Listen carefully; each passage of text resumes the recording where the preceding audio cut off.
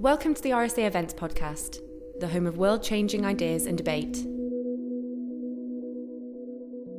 Good afternoon, everyone. I'm Katrina Forrester. I'm Assistant Professor of Government and Social Studies at Harvard University, and I'd like to welcome you all to today's RSA online event. If you'd like to join the conversation on Twitter, you're welcome to do so using the hashtag RSA Liberalism or in our YouTube chat. Now, I'm delighted today to have the chance to talk with William Davis. Will is Professor of Political Economy at Goldsmiths University, where he is co-director of the Political Economy Research Centre. He's published several books and written widely on economic sociology, neoliberalism, and the history of economics, as well as on contemporary British politics. And his new book, This Is Not Normal, The Collapse of Liberal Britain, is a brilliant exploration of the state of liberalism today, or what remains of it, and of what has happened in our politics and public life in recent years to lead us to this moment that, as Will says, no longer recognises itself. So Will, thank you for talking to us about your book today. It's a pleasure, thank you. So to start us off, I wanted to ask you to talk a bit about the story you tell in the book. Now, the book is really, it seems to me, about the failure and promises of liberalism and about the collapse of liberal institutions and norms in recent years. In it, you put the crisis of 2016 to 20 around Brexit into a broader context. So not only of 2007 to 8, the financial crisis, but by telling a longer story about the various conditions that brought us here. The decline of trust, of faith and facts, the erosion of public institutions by neoliberal policy design and financialization, but also by scandals. So the expenses scandal, LIBOR crisis.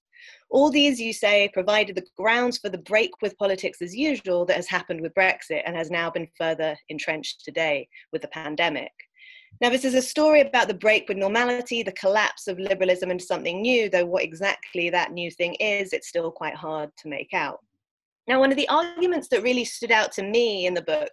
was the idea that liberalism has gone from being something like a hegemonic ideology, the thing we all took for granted as common sense, to being something more like a cultural commitment or a political style. So you say ethical persuasion, cultural identity.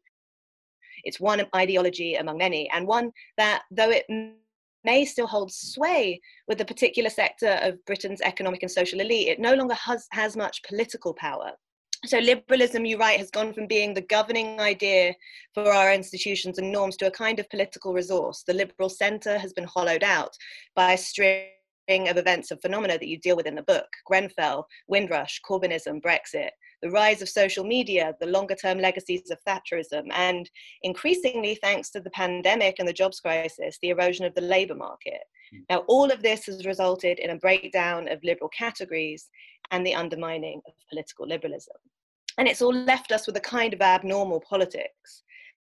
And I've got so many different questions coming out of this fascinating analysis, but I thought perhaps we could start off with talking a little bit about what it is here that you think of as normal, what the thing is that we have lost. Well, I suppose and thank you first of all for that overview. As that captures, the book does touch on many of the different crises, particularly the last 4 years, but also of some of those broader sociological conditions. Because I think as you indicate with those remarks, is that I think one of the things I've tried to do in the book is to respond to some day-to-day events that often seem rather kind of chaotic, irrational, incomprehensible sometimes, by trying to kind of broaden the context. I think that's one thing that my writing I aspire to do, and particularly drawing on various social sciences, is to try and, by broadening the frame of analysis, to try and say that actually these events, we can still make sense of them in certain ways, even if they are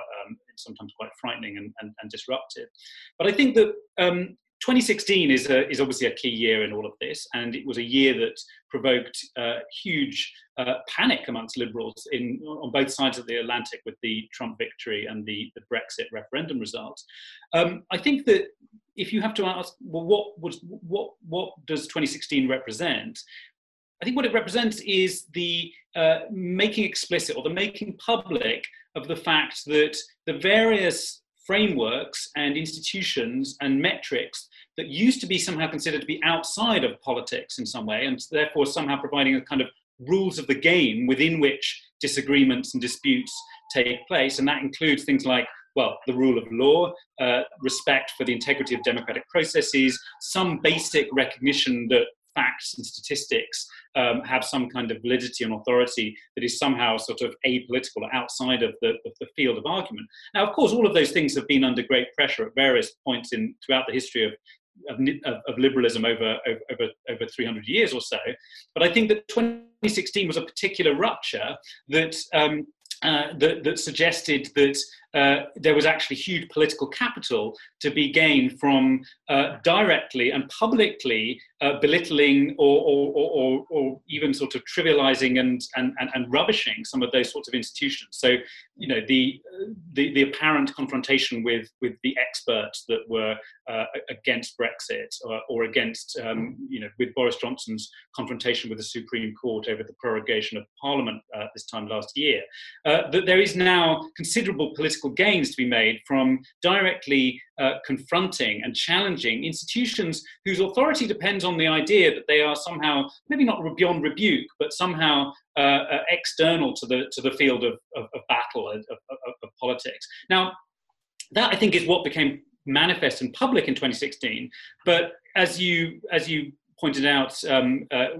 your opening comments, I think that the broader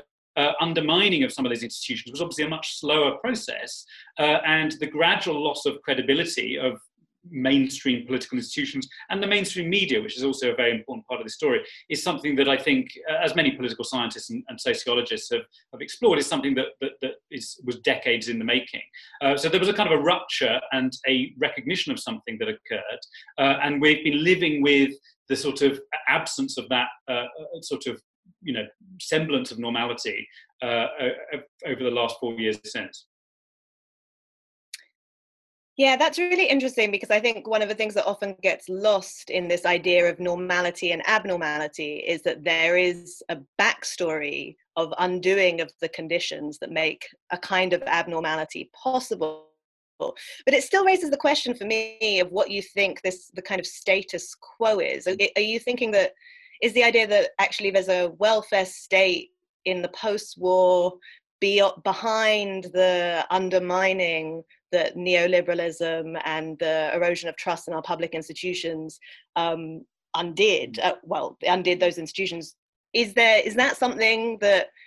you think we can go back to? Is there a normal there, and is that the normal you're imagining? Well, I think that there's an issue of achieving the conditions of some kind of social and economic peace, which is where the questions of social security and the welfare state come in. I mean, I don't really talk that much about the welfare state or about economic policy in that sense. I mean, I think that the question of austerity and the kind of, I suppose, the radicalization of neoliberalism that occurred in the aftermath of 2008 is, I think, clearly set some of the conditions for this kind of legitimacy crisis that exploded in 2016. Specifically, I think the sense that whether or not people pay close attention to the banking crisis and the fallout from the banking crisis, the sense that certain people get away with things routinely and that they are not punished for things, and that actually we have a system in which certain types of elite actors, whoever they may be, are not they are not beholden to the same sorts of rules as everybody else. I think that 2008, 9, 10 was in some ways a kind of epic demonstration of that. And in one of the essays in the book, which is about the kind of crisis of elites that happened after that, I talk about the ways in which, in Britain anyway, there was a kind of almost like an annual crisis of elites that broke, whether it be the hacking scandal of surrounding the Murdoch papers in 2011, or various other things like the Libor scandal, the Jimmy Savile scandal that engulfed the BBC. That these various moments over the years leading up to 2016, in which it came to appear that the mainstream institutions of public life had become dedicated to the protection and the benefit of their insiders in some way, that actually public life is some kind of sham. Now, I think that there's lots of evidence to suggest that that is a sensibility that lends itself towards what, for want of a better word, is known to populist movements and voting, that the sense that the public life has become corrupt in various ways leads to this desire to actually kind of, to blow up institutions in one way or the other. I think another kind of shift that is, and this is, I think, a type of normality that we can't kind of go back to your question. One of the kind of major issues that concerns me in the book and in several of the essays in the book is the question of where does truth get established, if you like. That liberalism requires that there are certain institutions and public spaces, whether they be courtrooms, parliaments, press conferences, processes of peer review within the academy or so on, where the question of the truth or falsehood of statements gets established. The rise of the digital technologies in everyday life, and what could, I think now we can recognize as being the rise of the platform economy or platform society, which has been, platforms as we now talk about them is something of the last sort of 15 years or so. But I think there's been a creeping kind of digitization of everyday life since the 1970s. I think that produces a different mentality, a different epistemology, which suggests that actually the truth of events, the truth of people's characters, the truth of why X causes Y, is not something that is to be ascertained via reference to the public record or to public statements in Parliament or in electoral campaigns, where it might be, or in the media, regardless of whatever flaws we know about in relation to the mainstream media, but actually something that belongs in, that exists within certain kinds of data archive of one kind or another. So you think of, maybe we talk now of sort of big data and the data that is analysed most extensively by these giant platforms such as Google and Facebook and others. And a lot of the processes that I'm trying to describe in the book, and also this crisis of elites, are about the implications of this digitization of everyday life, which effectively turns the front stage of politics, of the media, of culture, into what could potentially look like a sham in some ways. It could be that politics starts to look increasingly like a set of declarations and performances, but which actually are sort of unbeholden to what actually is going on at the back end. They're not actually constrained. That words don't actually constrain people, that words are no longer the basis, or written records are no longer where some idea of truth resides. Now, of course, politics, I mean, go the whole way back to Machiavelli and before to know that politics has never been seen as a space which privileges honesty above all other virtues. But I do think that this sociological shift is clearly something that has benefited a certain type of political actor who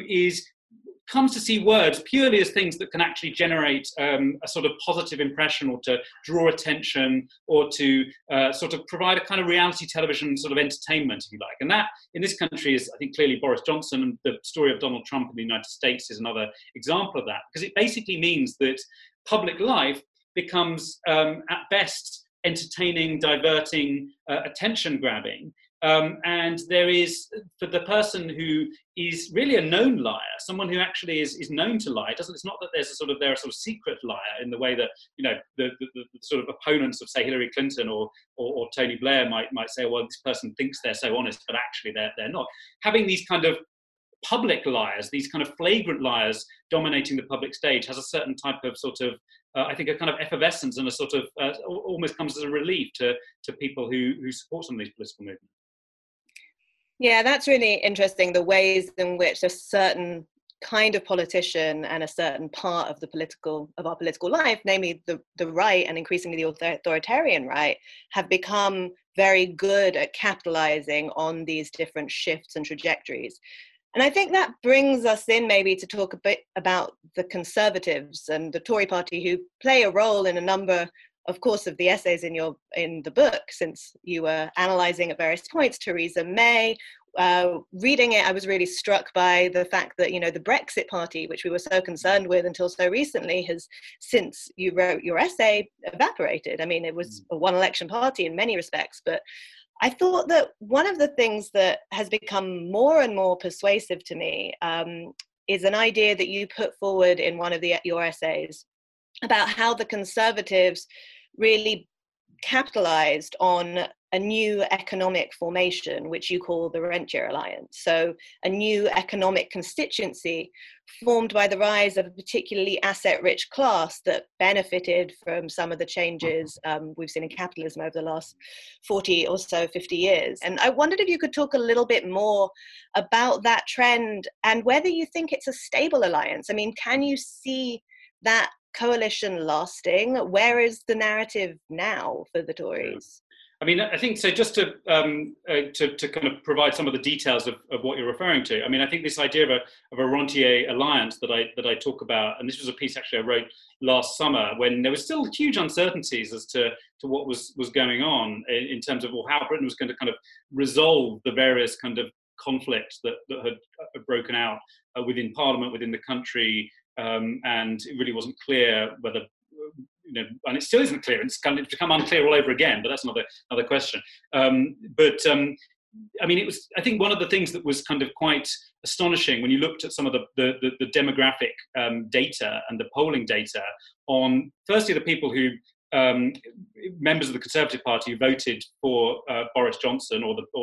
this kind of small electorate of the Conservative Party members who got to choose the Prime Minister who succeeded Theresa May. And then you look at the demographics of where the Conservative vote is clustered, and then also you look at the Brexit vote of 2016. Clearly, this is a generational divide. There's a story there about generations, but it's also the case that people become no more likely to vote Tory as they get older unless they are property owners. That actually it's the Tory vote is, yes, it's older than average, but it's also specifically those who are asset rich to some extent. And actually a lot of one of the polls that I looked at in that piece was one which showed that people who were most keen on the idea of a no-deal Brexit were also those who describe themselves as financially secure to some extent. That doesn't mean they're very rich, but that they, in some ways, are kind of not feeling worried about where they're going to get their work from next week, because many are retired, many own their own properties outright and so on, so they're not vulnerable to various interest rates and so on. Then there's those who actually support the donors to the Conservative Party and the donors to vote Leave. And there's quite a lot of these kind of maverick entrepreneurs. There's hedge fund capital. There are people who are basically types of, it's not like the large companies, the large investors and employers in Britain were not in favour of Brexit. So you've got a type of capital and a type of demographic that are attracted to the idea of disruption for some reason. Some of that is born out of a sense of resentment towards a perceived dominance of a metropolitan elite that I think was heavily kind of, the Blair years were a time of hegemony for a certain kind of social and economic liberalism. But at the same time, there was clearly something, under the surface, there was something stewing, a sort of sense of resentment that actually certain demographics, certain parts of the country which were sucking up all of the opportunities and the wealth. So there was a sort of, I think that what came together in 2016, 17, 18, 19 was this combination of these a type of capital, hedge fund capital, that preys on instability. I mean, there was a lot of discussion, which I think all turned out to be a little bit overblown after it was explored in detail. But were the hedge funds specifically looking for a no-deal Brexit because they were all going to short the pound and so on? And I mean, of course, hedge funds have shorted the pound at various times, and they do benefit from political instability. Whether or not that was there was actually a kind of conspiracy going on, I think that got rather sort of exaggerated. But I think it's an alliance between propertied, not necessarily rich, but elderly voters. Those who are wealthy maverick entrepreneurs and hedge fund managers who have the ability to make the kinds of donations that have been made to Vote Leave and to the Conservative Party. Now the question is, what do they all want exactly? Now, of course, part of it is a desire to simply shake things up, a sense that actually, there are people in London and Brussels who have had it too easy, that they, that there are these sort of technocrats who think they know everything and want to, these people need to be shown, they need to, an injection of chaos would actually be good for the country, because it would actually destabilise this alliance. And there are, I think, plenty of conservative gurus out there, people like Nick Timothy and Tim Montgomery and others, who have got this kind of, almost rather sort of paranoid view that actually the problem with the establishment is that liberalism and sort of left liberalism, almost a kind of Marxism, is so baked into the fabric of Whitehall and the BBC and all these other institutions that they're almost beyond any kind of democratic reform. I mean, that's the sort of, and that's a very popular view amongst some of the kind of Trump supporters in the right, Trump supporters in the United States, and it's a sort of view that media institutions such as Breitbart will propagate, that actually there's a kind of the whole of public life is now sort of all coordinated in certain ways that are not visible to ordinary voters. But I think that it's not a stable alliance, because it doesn't have a particular kind of, it doesn't seek a particular set of policy outcomes that actually could create a new type of hegemony or a new type mode of regulation. It doesn't seek a new normality in that sense, in the sense that the shift from sort of industrial model of capitalism into a kind of post-industrial or post-Fordist model involved certain particular actors pushing for different style of investment and different style of production and employment. I think that this is actually primarily a kind of a destructive alliance, and in that sense, it doesn't actually have much that it seeks to put in its place. Now, of course, there are the sort of there's the sort of Dominic Cummings vision of a kind of entrepreneurial high-tech state that will, but even that part of the ideology of that is that it is specifically kind of thwarting convention,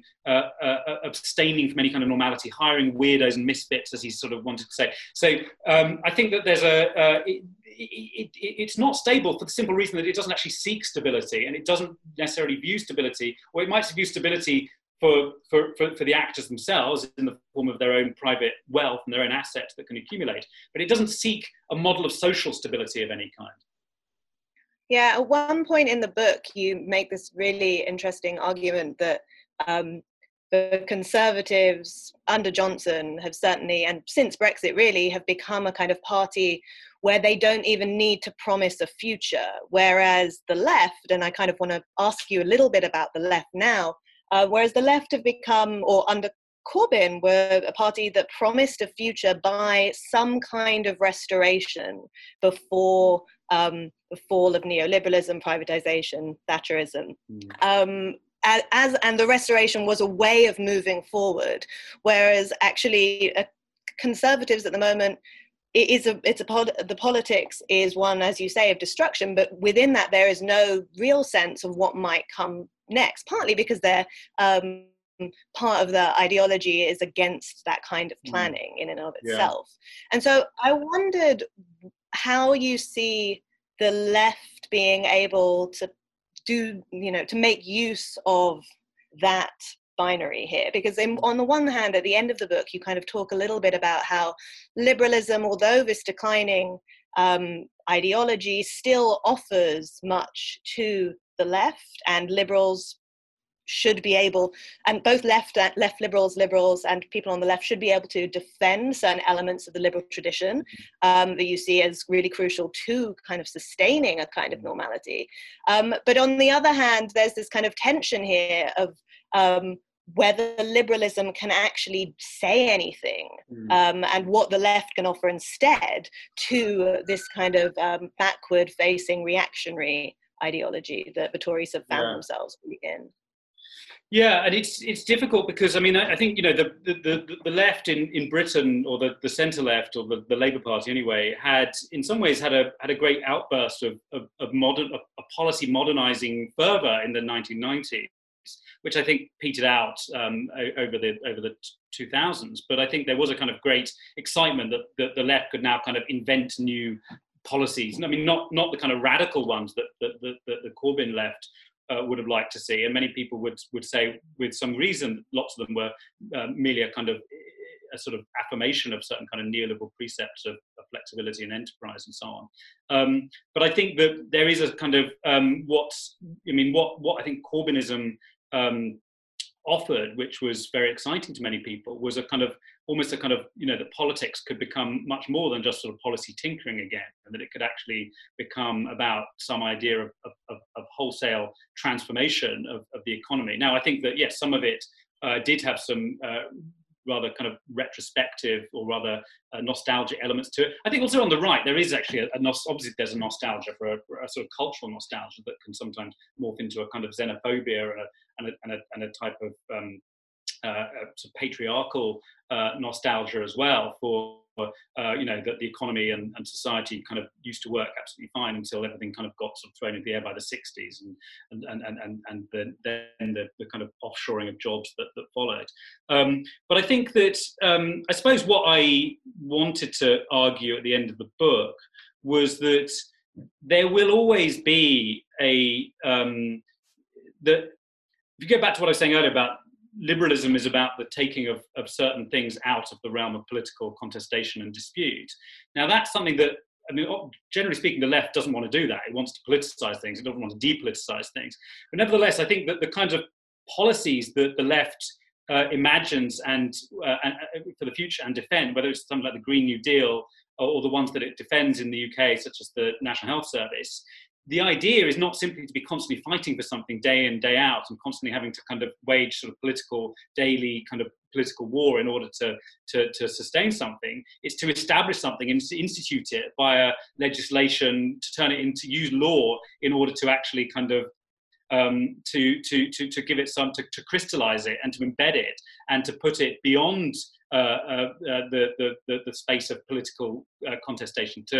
Of course, that means identifying the absolutely urgent existential needs that something like the Green New Deal is being motivated by, and equally, in the current health crisis that we're in. I mean, this is sort of something that I think, the politics has come into much closer contact with matters of life and death than it was during the era of kind of policy innovation and tinkering of the Blair years. But I suppose it's very difficult because I think what the threat the right poses to efforts to try and establish institutions is that the establishment of institutions is something that has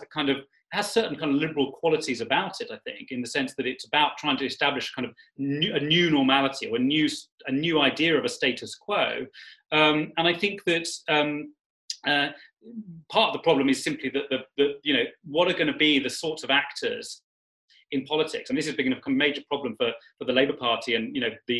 what position Keir Starmer takes on matters of human rights law when he happens to be a lawyer himself. This puts him in a very kind of awkward position of, is he going to end up just being kind of positioned as some sort of elite liberal lawyer? This is a very difficult politics to try and deal with. I'm not sure I really have the answers to this, but I think what I wanted to argue in the book was sort of simply not to duck the importance of good policy making as a way of trying to actually get out of this crisis, because I think that we now see that bad policy making and sort of almost kind of flagrant incompetence actually leads to terrible loss of life. Actually, I mean, this is what the 2020 has demonstrated as much as anything else.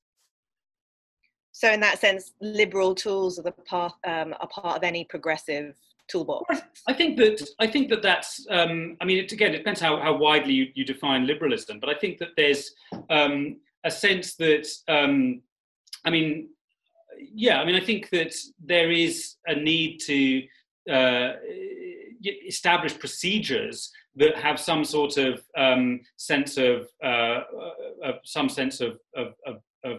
justice about them, in the way in which that certain procedures are followed, certain standards of valuation and evaluation are followed, and it actually matters whether or not people obey rules or don't obey rules in public life. I mean, I don't see how you can have credible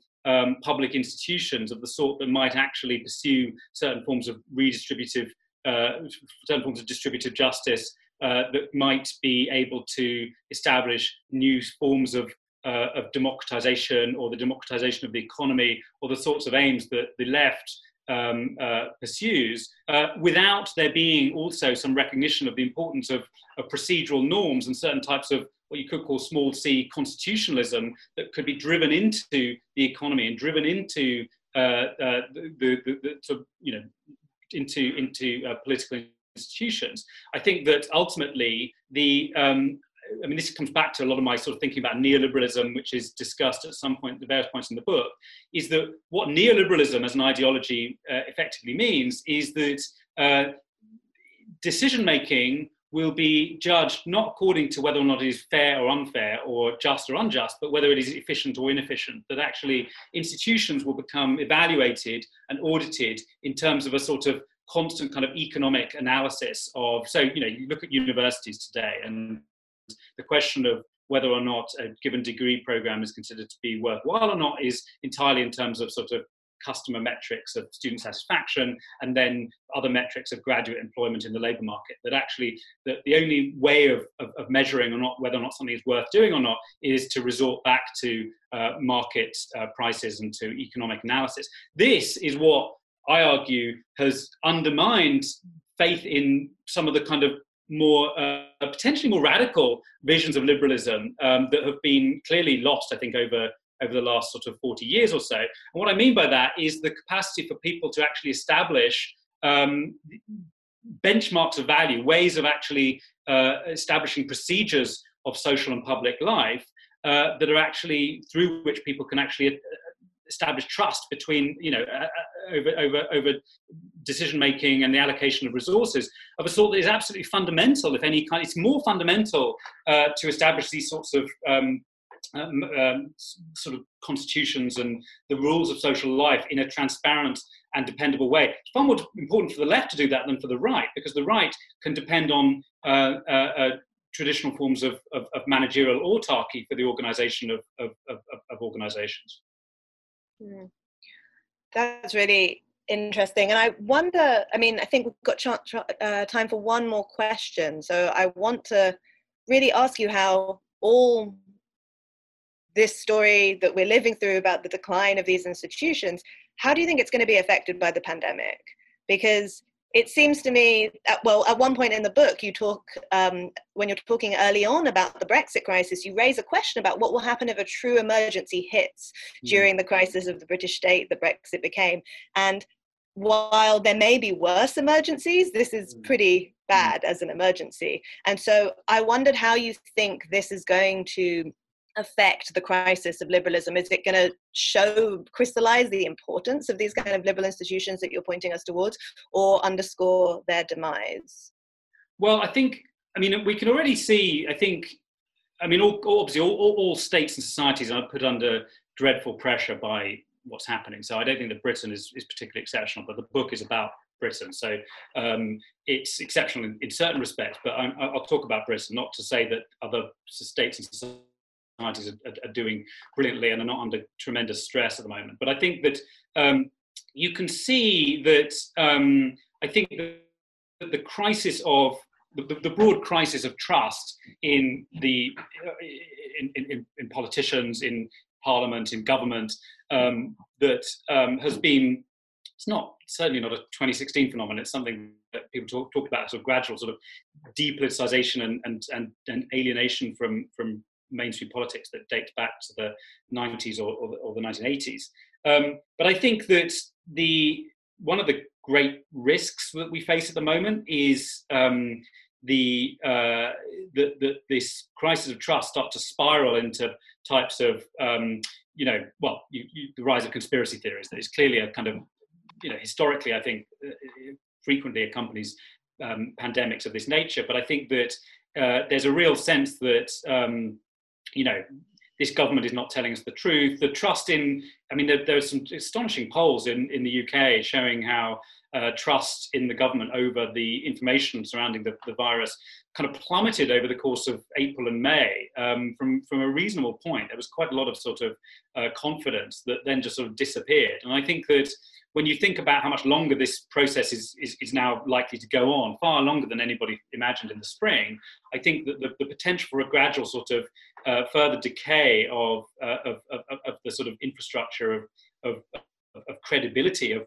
public life, I think is that potential is quite great. I think that the potential for the expansion of the kind of power of a kind of platform logic is also very great. I mean, obviously in the economy, I mean, the platforms have done kind of had a wonderful sort of most profitable crisis, as anyone who's followed the kind of news of Bezos's kind of spiraling wealth will know. But also, I think that the fact that rising surveillance is one of the least bad ways out of this situation at the moment, is that the kind of ubiquitous digital surveillance becomes something that could actually become a sort of, not state-led as such, but a kind of normal feature, or certainly kind of state-encouraged feature of how this is handled. So I think that some of those kind of trends that I talk about in the book, I think clearly get exacerbated by the circumstances of the pandemic. Whether it's the sort of type of emergency that kind of reveals, I think lots of people have talked about the pandemic as having this kind of X-ray effect of, of the extent to which institutions are still able to function adequately or not. And I think that it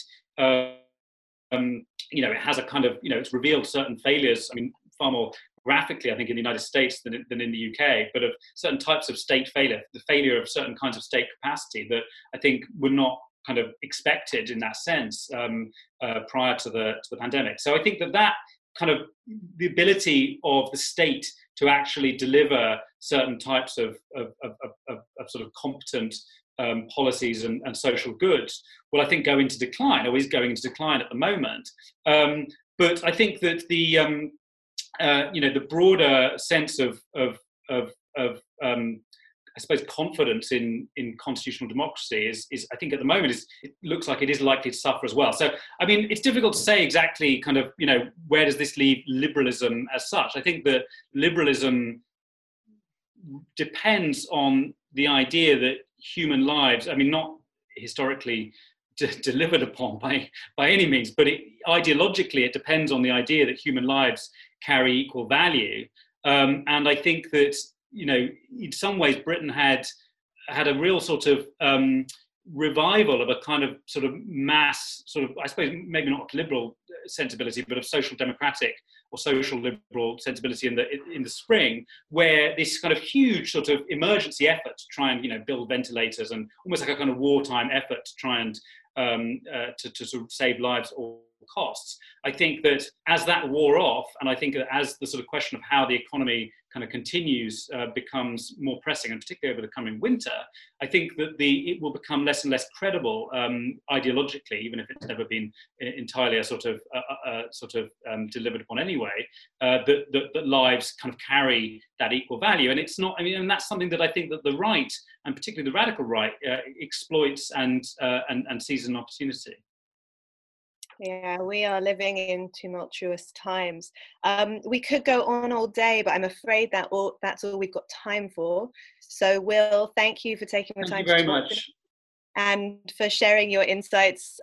about current politics and how we got here. And to those of you watching, I hope our conversation today has given you a flavour of the sorts of fascinating analyses you can find in Will's new book, This Is Not Normal, which I can highly recommend and is out next week. Information about where you can get hold of a copy will be on a sidebar in the chat here and on the RSA events social media. So all that's left from me is to say thank you again to Will Davis, and thank you all for watching.